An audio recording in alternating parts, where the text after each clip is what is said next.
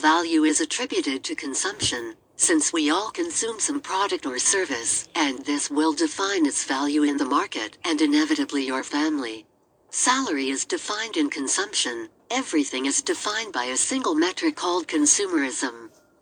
The government is an essential regulator to establish rules and keep the productive system heated and thus stabilize the final price, that is, the price that the physical person pays.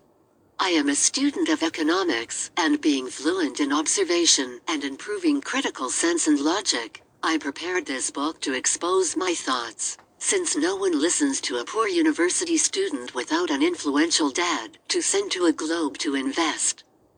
The consumption pattern is not universal as the consumer evolves and adapts to the environment.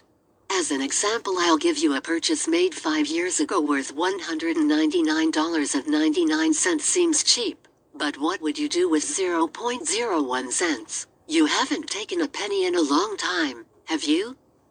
Many PhDs will read this book and know that I wrote motivated to understand how a graduate economist uses his label to generalize the field of action and thus making it understandable that the entrepreneur refuses to hire an economist, and the worst thing is that I can't disagree at this first moment, even though the function of an economist was understood to be necessary. Let me explain something.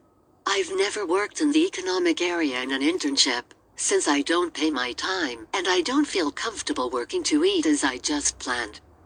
The value set for time is worth a lot, and for that you will never be rewarded for time, at least not in the way you are seeing it today. There is a rule that I created and follow faithfully: if it's worth my time, nothing will be limiting.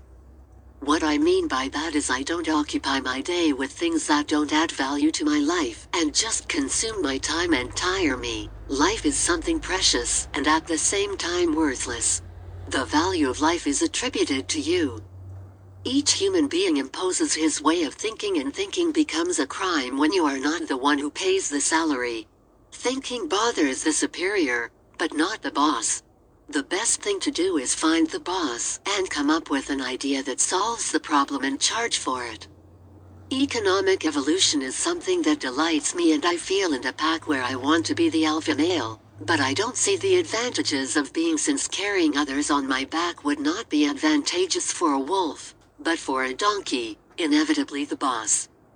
Self-sufficiency makes you happy, and your happiness makes the government earn so much money I should pay you to smile. Author Bill Rodriguez.